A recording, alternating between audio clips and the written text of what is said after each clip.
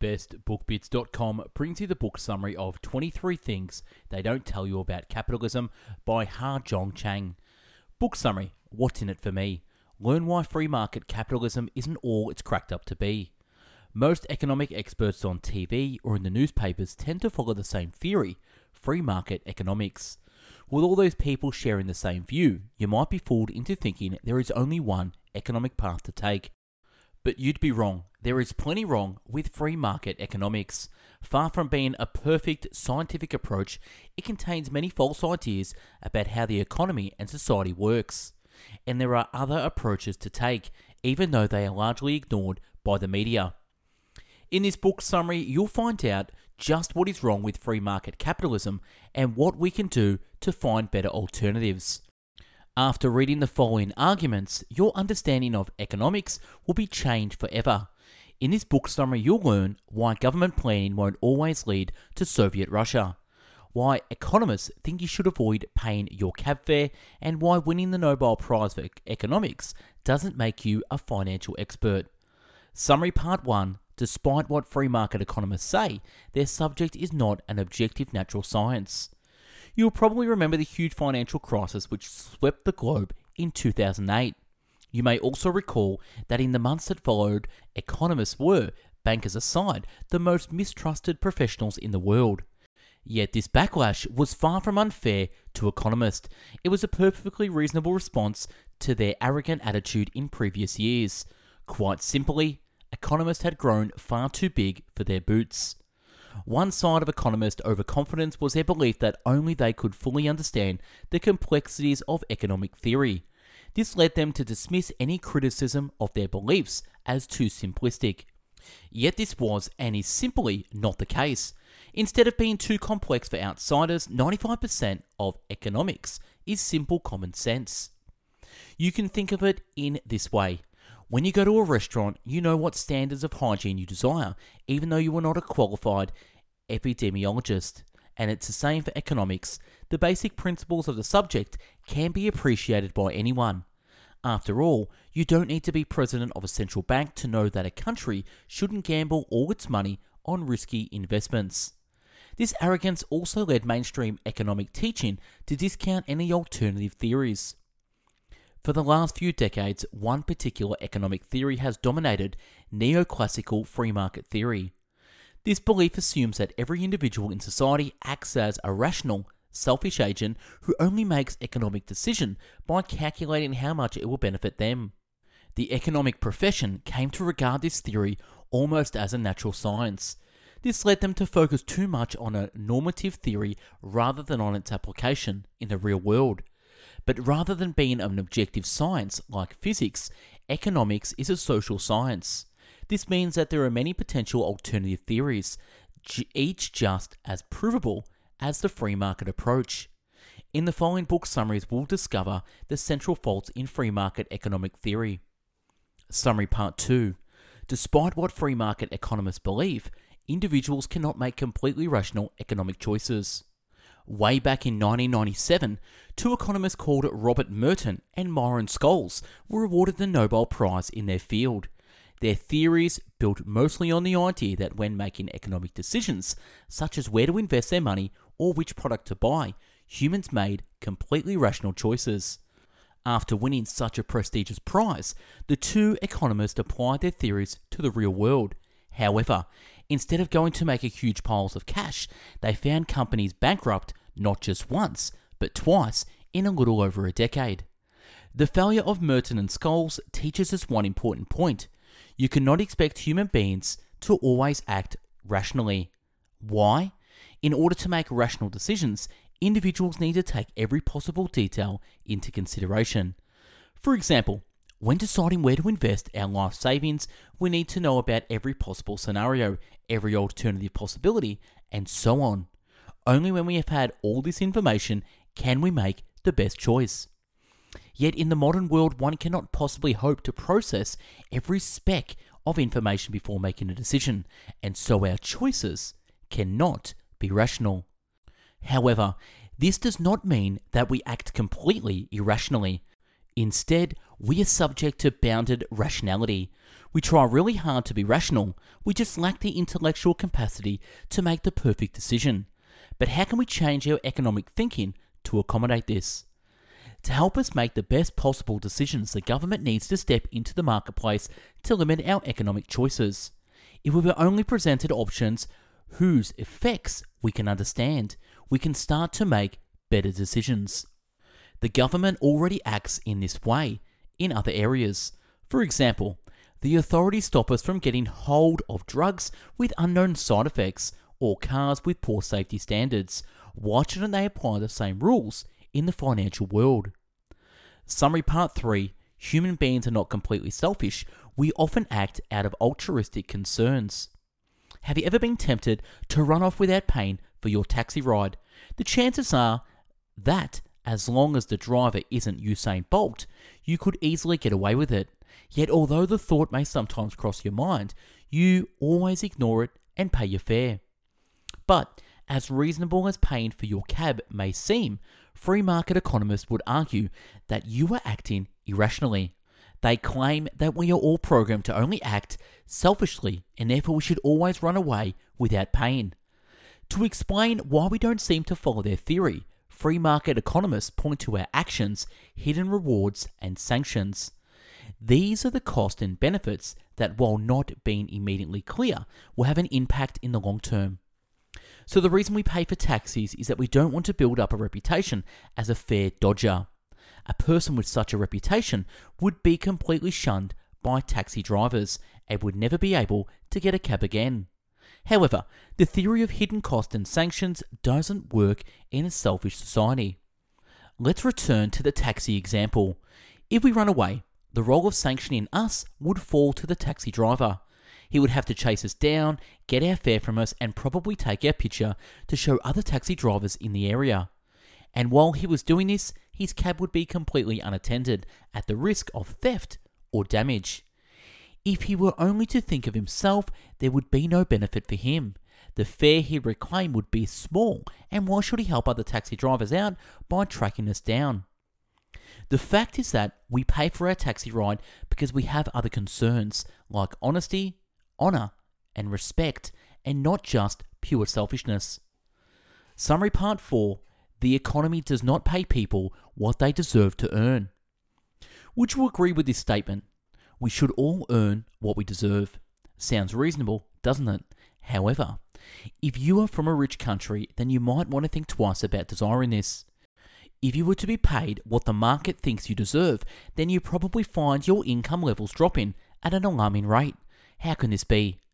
This is because the wages of workers in the developed world are protected from the pressures of the market, which means they remain high, no matter how valuable the work may be.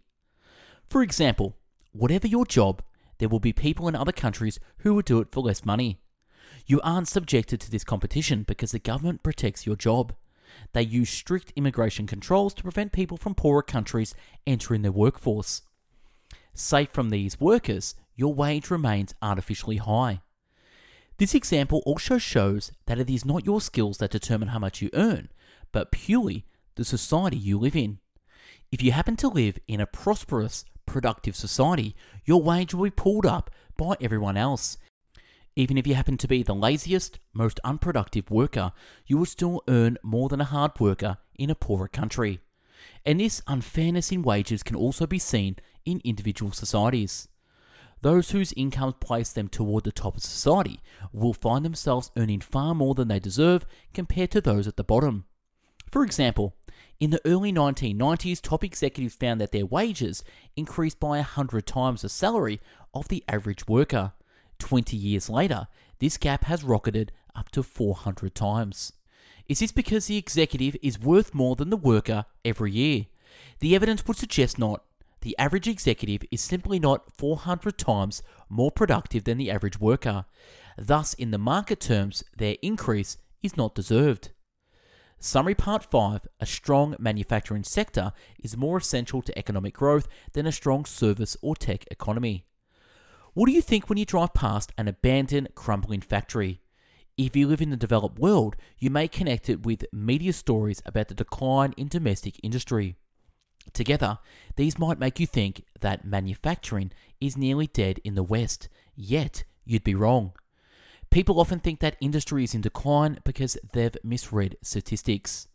For example, people see that fewer people are employed in the manufacturing than in the past, yet it doesn't mean there is less industry, just that it is more efficient. Nevertheless, many policymakers have suggested that developing countries should think seriously about moving away from manufacturing to the service and knowledge economies. Yet this move would be bad for the overall economy. Take services for example. The service economy, such as retail work or the IT sector, has grown in size over the last few decades. Yet it would be risky to grow too dependent on this sector. One problem with the service sector is its slow rates of productivity growth. In most cases, an increase in a given service's productivity will lead to a lower quality end product. For example, a performance of Macbeth that lasts 10 minutes would be a more productive one, yet its quality would be seriously compromised. Therefore, an economy relying on services will find itself growing relatively slowly. Then there is the knowledge economy, which relies on the creation and spread of information. Since the creation of the internet, people have suggested that the knowledge economy has enormous potential. Yet this is massively overrated. Far from being a revolutionary invention, the internet has had far less impact than previous developments in communication.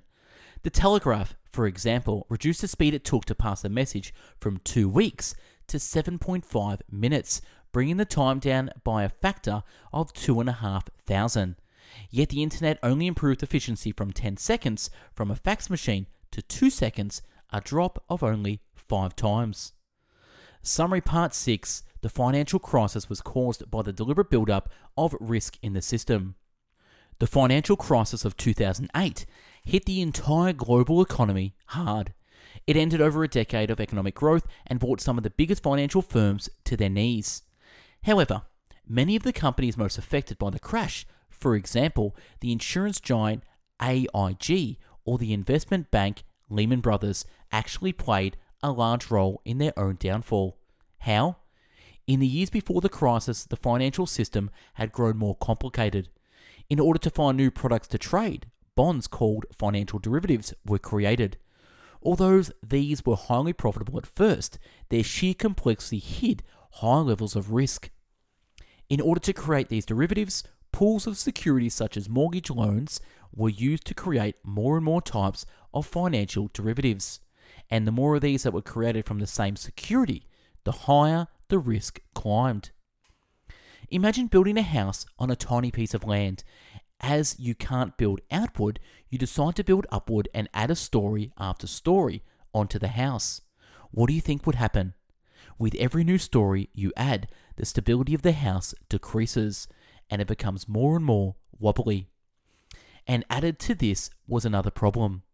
Each new financial product that was created was of a poorer quality than the last. Let's return to our narrow yet tall house. Imagine building each new level out increasingly shoddier material such as paper or plasticine. It is clear that such a structure could not last long before collapsing. And although countries across the world suffered from the crash, those hardest hit were the ones who had most liberalised their markets. For example, Ireland and Latvia, which had both opened up their markets in the years before the crash, suffered greatly. The Irish economy shrunk by 7.5% and the Latvian by 16%. Summary Part 7. Despite economists' fear of government economic planning, it is already happening and it is performing well. Should the government ever interfere in running of the economy? Free market economists would be quick to answer no. They would argue that when a state meddles in the economy, the result is always chaos. These economists point to the complete failure of controlled economies such as those in the Soviet bloc, declaring this is what always happens when the state interferes. Yet despite what free market theory suggests, governments can and do play a critical role in economic growth. For example, the state often has a better knowledge of the whole economy than individual companies, and this knowledge can be used to support the most profitable industries. This is what happened in South Korea. The huge electronics firm LG originally wanted to focus on the textile market, but the government disagreed.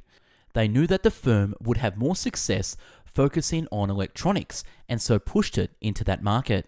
And this isn't just government policy in the developing world. The US government also carefully supported the early development of our now massive internet, biotechnology, and aircraft industries. But why did government planning work in these cases but not in Soviet Russia? The key is not trying to control too much.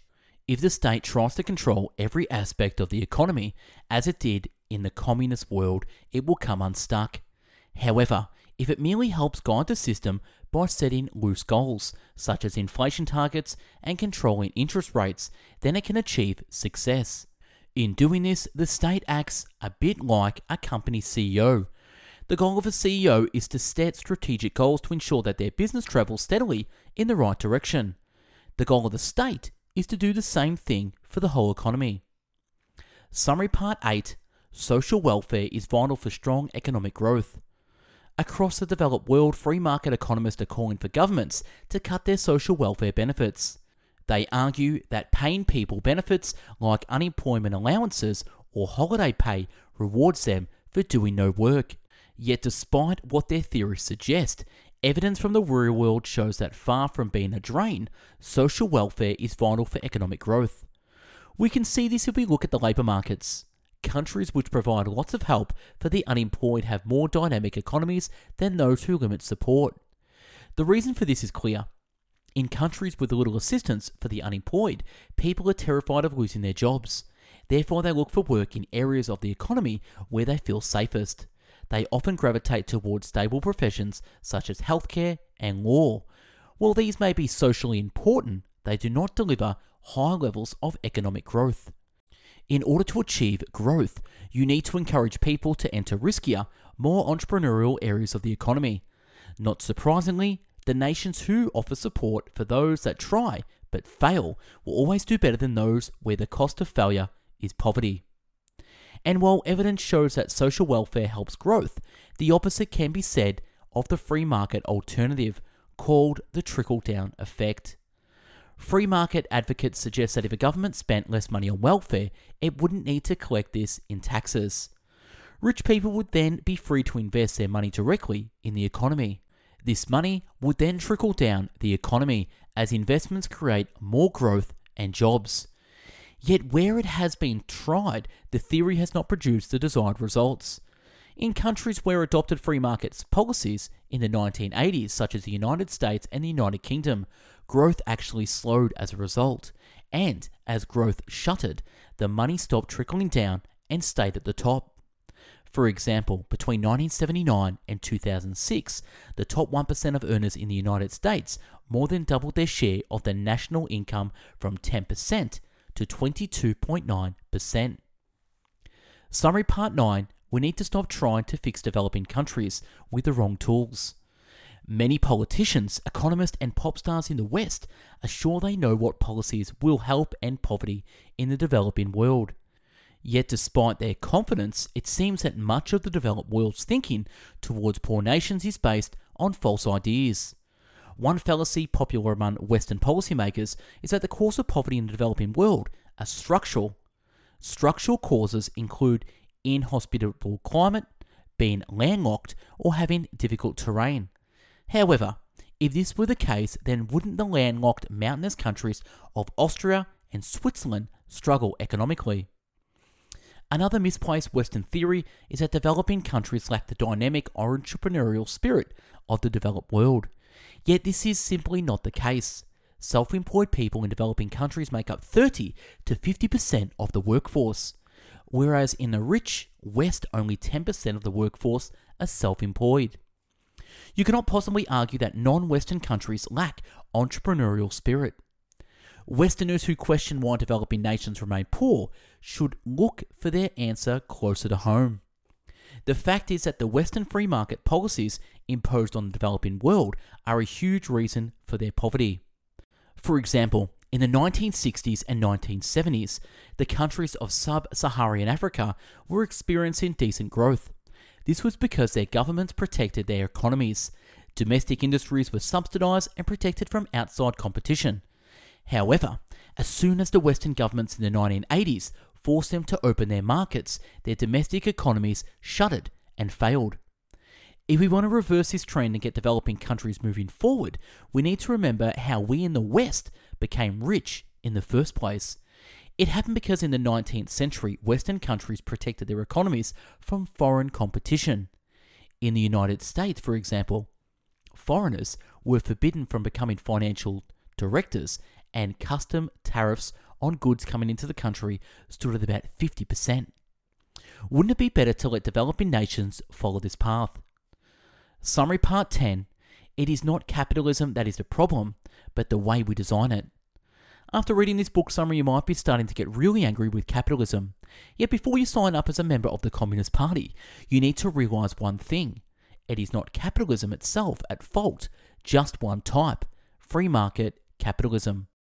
In fact, capitalism can be a very effective way of managing the economy. For example, the profit motive, or the desire to make money, is a powerful driver. A great many inventions and innovations have resulted from people's desire to create a successful enterprise. And capitalism is also an efficient method of coordinating the economy. The market is a great way to ensure the labour and capital quickly get into areas where it is needed the most. Without the market directing people where they are needed, we might end up with hundreds of rock stars and not enough plumbers. However, despite the advantage of capitalism can bring, it can be incredibly dangerous if not regulated properly. We should think of the capitalist economy like a car.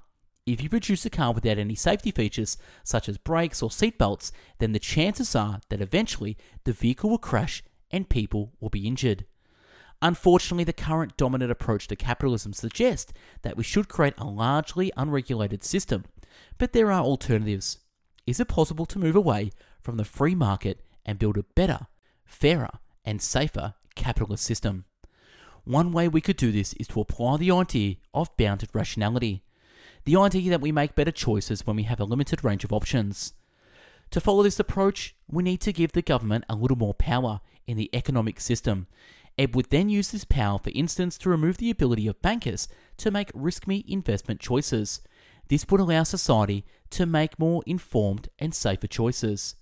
Now, before we get into the review of this book, just want to take a moment to say thank you for watching and listening to this summary.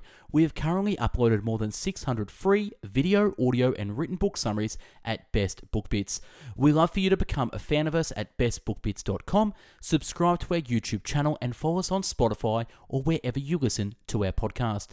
You can also help keep Best Book Bits financially alive by checking out our products and services out in the links below, such as our physical books, downloadable PDFs, subscribing to our newsletters, consuming our courses, and joining our coaching programs.